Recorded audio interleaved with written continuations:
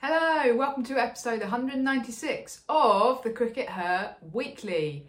We are recording this on Saturday, so we are only 3 days in to India, Australia. So by the time you watch this, perhaps the next conversation will be completely out of date because the test will have finished. So the situation at the end of day 3, Sid, is that Australia are 233 for 5 in their second innings. They are 46 runs ahead, and it's been a bit of a seesaw day. Talia McGrath had a good day. She made 73, had a couple of big partnerships with Elise Perry and Alyssa Healy. And Australia are definitely battling out there. But it's kind of finally poised going into the final day, would you say? Yeah, definitely. All 3 results still possible, I think, which is 4 results, because it could be tied. Yeah, never know. Well. But credit to Australia, really. Yeah. What Australia have really done is learn some lessons, I think, and they've watched the way that India. This is what England didn't do. They didn't watch the way that India played. And so England got, kind of taken to pieces by the pitch, whereas Australia haven't let that happen. And Alyssa Healy is really the classic example of this. So in the first innings, Alyssa Healy went for a sweep. She got one that kept low, it went under her bat, and that was the end of that. So what does she do in the second innings? Well, she watched the way particularly Jemima was playing, who made a 70-odd. She was taking an enormous stride forward, and that means that she's still in a position to be able to sweep, which Jemima likes to do. But if you take that enormous stride forward and get your foot right to the pitch of the ball, not only do you negate the spin, the potential, the ball coming across you, and if you're sweeping, that's reasonably safe anyway, but you also negate the bounce. And if you just take the ball on the half volley and aim to do that, then you're not going to get undone by the bounce. And Alyssa Healy learnt that lesson. Many of the other Australians did. Interestingly, one who didn't learn that lesson was Sutherland, who looked a little bit uncomfortable throughout her innings, and she survived a couple of reviews and shouts and things, and she's been a tad fortunate. But Alyssa Healy really learned that lesson, and that's what England didn't do. They weren't able to kind of adjust their game and do things like get a mile down the pitch, take that huge stride forward, get to the pitch of the ball, play it on the half volley, and then you can still score runs, as India showed. Australia have been a bit slower today, and they've been very patient, but they've made sure that they've got themselves back into the game. Yeah. And if they can put on, enough runs to, give themselves a lead of 175 or something tomorrow, then potentially that could be the classic tricky chase. The pressure back on India then. Yeah. Well, how do you see it, Raf? Yeah, no, I think probably in the situation that we're in, an India win is the most likely result, but it's definitely balanced. And in a way, what we're seeing is that Australia have to some extent already won in the sense of actually not getting knocked over cheaply in the way that England did. And India obviously went into this test on a massive high, were dominant for probably kind of the first day and a half. Got themselves into a good situation, but Australia have really shown immense resilience and an ability to adjust to the conditions. And really, John Lewis and Heather Knight should be watching this and feeling a little bit sheepish. Yeah, that's what it does very much feel like what they could have done. Australia have we just had Shirley Nitschke on the interview, didn't we? Saying that they've made some adjustments overnight. Whereas it does feel a bit like, even if this isn't what's going on, it feels like that John Lewis is just like, no, just go out and play your natural game. And have a good time, take some risks. And that's not the way to play Test cricket, and it's especially not the way to play Test cricket in India. None of the Australians have ever played a Test in India. So Heather Knight's feeble excuses from last weekend, we hadn't played a Test in India, so we didn't know the conditions. Well, you work them out, you adjust to them. That's what we're seeing Australia doing in live time. So even if Australia do lose tomorrow, they can still hold their heads up high and go, okay, but we tried and we actually, made the effort. And we made a game of it. They haven't been humiliated. Whatever happens now, they haven't been humiliated like England were humiliated. That's exactly right. So I think that, it's a bit of a lesson there. Yeah, but definitely full credit to both sides as well, because India played, as you say, really well on the first couple of days. They again batted with great application. They took a big first innings lead. That should give them the edge, but Australia battled back. Looking forward to tomorrow. So I hope you guys enjoyed it. Yeah. It will all be over by the time you see this. Yeah, we've certainly been enjoying these couple of Test matches back to back. And there's been a couple of bits of interesting news closer to home this week, Sid. The first relates to the England under-19s setup. There's actually going to be an under-19s tour. England are going out to Sri Lanka in March and April to play a tri-series, also involving the Australia under-19s. There's going to be 50 over cricket, there's going to be 20 over cricket. We don't have a schedule yet, but the ECB have announced that they're putting together this kind of pre-tour squad who are going to get together at Loughborough. And it's obviously partly a response to the success of the under-19s World Cup. So that seems like good news. Yeah, absolutely. Not going to lie, when there was an announcement a few weeks ago about a men's under-19 tour, and I was like, come back to me when they have a women's under-19. Well, and here we are. Here we are. So, yeah. Well done, guys. Well done to Cricket Australia and to the ECB and to the Sri Lanka board for hosting this.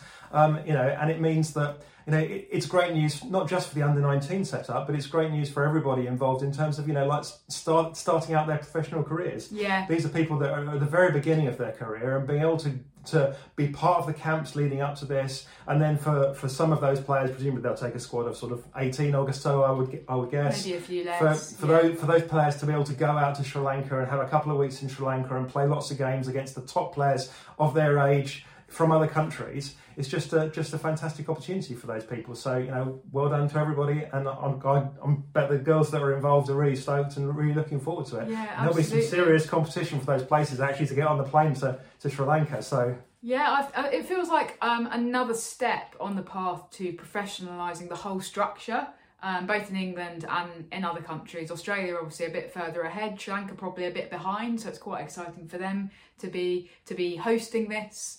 But I think it's great because it shows that there is some focus going on what's happening underneath. We saw that a couple of years ago with the appointment of Richard Bedbrook, and he's now kind of bringing in other assistant coaches and doing all these initiatives. Talking of which, there's been an interesting addition to the sort of under-19 staff, as it were. So Courtney Winfield-Hill, who people may be familiar with, obviously married to Lauren Winfield-Hill. She is now been brought in as one of the assistant coaches on the under-19s programme, which is really interesting. Yeah, really interesting appointment. Courtney Winfield-Hill, of course, last seen, if you're watching your televisions, playing for England in the Rugby League World Cup. So she was a part of that side. So rugby league's kind of been more her sport over the past few years in terms of her playing, but she's obviously been working in cricket for most of that time. She's been working for Yorkshire. She was originally doing some had a fitness coaching role. And then she moved into a sort of talent pathway role at Yorkshire. I keep saying Diamonds Yorkshire. She's done some stuff in the 100 as well. Yeah, she has, and it's kind of just interesting that the next generation of coaches don't always come from where you think they're going to come from. We always look at the great players that have as soon as a great player retires, we're like, oh, when are they going to get their coaching role? We've seen Charlotte Edwards go into a coaching role and Danny Hayes will go into a coaching role, but sometimes those the next generation of coaches aren't going to necessarily even come from someone that's professional career. I mean, Courtney Winfield-Hill did play professional cricket back in Australia for Brisbane, I think. That's how she met Lauren Winfield, as was back in the day. So she is an ex-professional cricketer, but basically much better known for rugby league. And I think it's really interesting. She's a serious kind of fitness guru. She's someone that's very kind of well respected. She's got sort of that sort of leadership thing going on. She's very well respected in rugby league. She came into quite a difficult situation for an Australian and that was only just getting kind of nationalised as a Brit, if you like, to come into that England side in the rugby league. But there was a lot of respect for her there. Yeah, she's obviously really good with people. Yeah, but I definitely. think the fitness thing is particularly important. She's a serious fitness guru. In this age group, actually developing good fitness habits can be really crucial because you then take that through into the rest of your professional career. And one of the ways in which the English setup has actually been behind the Australia setup, I feel, is in fitness levels. You do see the fitness is something that Australian cricketers in the women's side are very, very much known for and have been ahead. So I think if we can get some of that being built up in some of our younger player in the next generation, that could actually be really important. And if you're in that under-19 squad and you think that you're going to get away with any nonsense in the fitness department, you've got a wake-up call coming. I can tell you that. Yeah. She'll definitely make them work hard and good for her. So yeah, that's interesting. And who knows where we'll see her in times to come. I mean, this is possibly somebody that might be in 10 years' time. We'll be talking about Courtney Winfield-Hill, the kind of England coach. Oh wow, that's a prediction. I was particularly interested in terms of the players who have been named in the squad. It was great to see Amusa and Kuma from the Sunrisers in there, who was actually the winner of the Charlotte Edwards Award that the Cricket Society award annually for the best under-16 cricketer every year. So she won that a couple of months ago. And I know that Sunrisers were really pleased for her. So great to see her kind of coming in and making her mark, sort of being recognised as somebody who could potentially be a really exciting England player of the future. Yeah, and someone that's potentially got 2 potential under-19 World Cups. I think a couple of those players in that squad do have 2 potential under-19 World Cups. I wasn't sure what the schedule was for the under-19 World Cups. Do we know when the second one is? The next one's been timed, so they know roughly when it's going to take place. So cool. Well, yeah, it's exciting. Now in other interesting regional news, Sid, there's been a few developments in terms of the restructuring process that we previously talked about. If you didn't see the episode a couple of episodes ago when we dissected our thoughts on the ECB's Project Darwin, then do go back and watch that. So Project Darwin is obviously this move to kind of fold the women's regions back into the counties. Men's county structures. Yeah, we probably will need to stop referring to them as the men's counties because they're going to have these women's teams attached to them. Anyway, it looks very much like Kent have set out their stall and are going to be bidding or responding to this tender document that the ECB are issuing in January by bidding to host the South East Stars with them. We know that Surrey already have said that they very much want the South East Stars with them, so that's going to be a big tussle. But perhaps slightly less expectedly, because very much the kind of dominant team in regional cricket has been the Southern Vipers, and they also have very much been tied to Hampshire. But if you speak to the new chair of Sussex, John Philby, then he will tell you that he thinks that Sussex are going to make a strong bid. So he actually wrote a letter to all of the members at Sussex this week. He said, in January, we're expecting to receive a tender document from the ECB, which will enable Sussex to apply to be one of the 8 fully professional county teams that will be set up in 2025. Members can be assured that Sussex Cricket will be working very hard to demonstrate that given our ground at Hove, the history of excellence in women's cricket, the availability of outstanding resources at Hove, Blackstone, Backer and an exciting development at the University of Brighton, don't know what that is, we are very well placed to be one of the 8. So he is saying to his members, we are going to do our very best and we think we're in with a very good chance of being the host of the Southern Vipers. It's fascinating. It look like we're going to get at least 2 big tugs of war, and probably we think there's going to be one potentially in the West as well for the Storm franchise kind of thing. So I think this is really interesting actually, because he is very much kind of saying to the members that this is one of our big plans, and these are members who are going to be often quite traditionalists, who won't necessarily be people who are kind of women's cricket people, but he's almost making a case to say, I think that the way for us to remain relevant and exciting and at the forefront of the men's county structure is for us to have one of these 8 teams. Yeah, absolutely. It's what you were saying a couple of weeks ago, isn't it, Raf? That this is one of the ways to ensure that the ECB don't end up cutting you off. Yeah. If you kind of accept that, what we've talked about quite a lot, that ultimately what the ECB would really like to do is reduce the number of men's counties.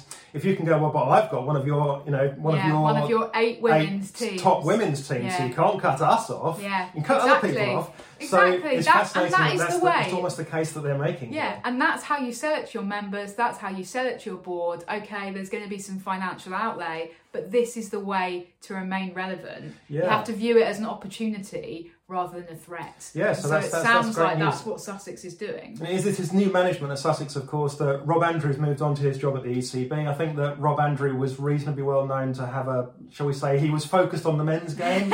That's very diplomatic way of putting it, Sue. The new management have come in and they've gone, this is how we're going to, as you say, stay relevant. Yeah. So, these tugs of war are going to be really interesting though. It's going to be like Kramer versus Kramer. Yeah, and it's interesting. That's a dated reference. That's right, I understood it. Great movie.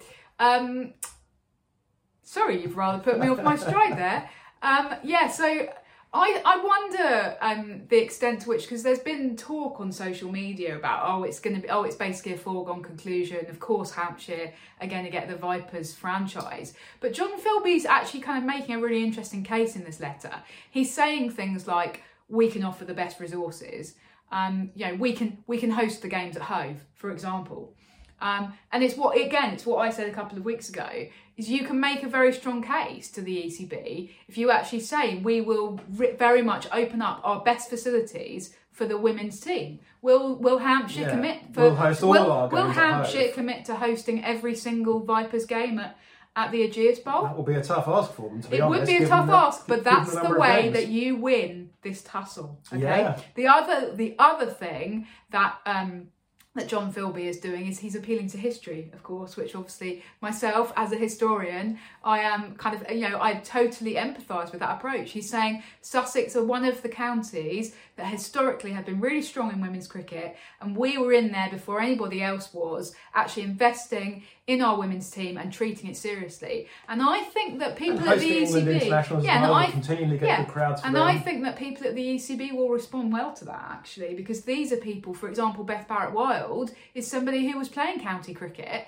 back in the days when very few counties were taking it seriously, and she'll remember that, and she'll actually, so I think that that's quite a clever way to appeal to the ECB, is to actually say, look at our history. Do Hampshire have a particularly strong history pre the Kia Super League of investment in women's cricket? Well, no, they brought Charlotte Edwards in at a very strategically clever time. They literally and then they managed to somehow propel themselves up from the depths of Division 3, Division 4, Division 3 I think it was, to winning the county championship in a couple of seasons. It was the most incredible feat to do that, but they don't have the history that Sussex have. Yeah, it was very much a feat of the chequebook rather than... Anyway. Yeah, but it's going to be fascinating, as you say, to see whether... interested to see how this develops, and to see whether the ECB have already decided, and whether we sit here in a year's time with people from Sussex going, there was no point in us visiting. I don't get that impression. I think they're genuinely up for grabs. That would be good news. And I'm getting out my popcorn to watch exactly how this unfolds, because I think it's great. Because I tell you why. Is actually the ECB have possibly played the blinder here, because they're making the counties fall over themselves to make promises about what they're going to do in women's cricket. Of course, this is exactly why Surrey are now going, well, we'll build a special ground for the women. They know they haven't got the ground. Exactly. They're going to go, well, we've got Beckenham. Yeah. That's why Surrey are now going, well, we'll build the ground. It's really clever. So I think the ECB play the blinder, and you're going to have counties falling over themselves to do things. What can we do that's better than our nearest rival bidders to get this team and host this team? And I look forward to Cheshire's bid for the North West franchise. Yeah, me too. Right. Okay. Go Cheshire. Shall we wrap things up there, Sid? It remains only for us to say, if you are celebrating, have a wonderful Christmas. We'll be back before New Year's to review. Raph will be wearing her Christmas hat. Oh my goodness, I didn't wear my Christmas hat today. You're going to wear it for the New Year review, Raph. Oh, I'll wear it for the New Year review. Okay, yeah, we'll look forward to bringing you the whole wrap up of 2023. But yeah, have a lovely Christmas if you are celebrating. Hopefully have a lovely holiday if you're having some time off. And thank you for being loyal viewers / listeners to the Cricket Her Weekly.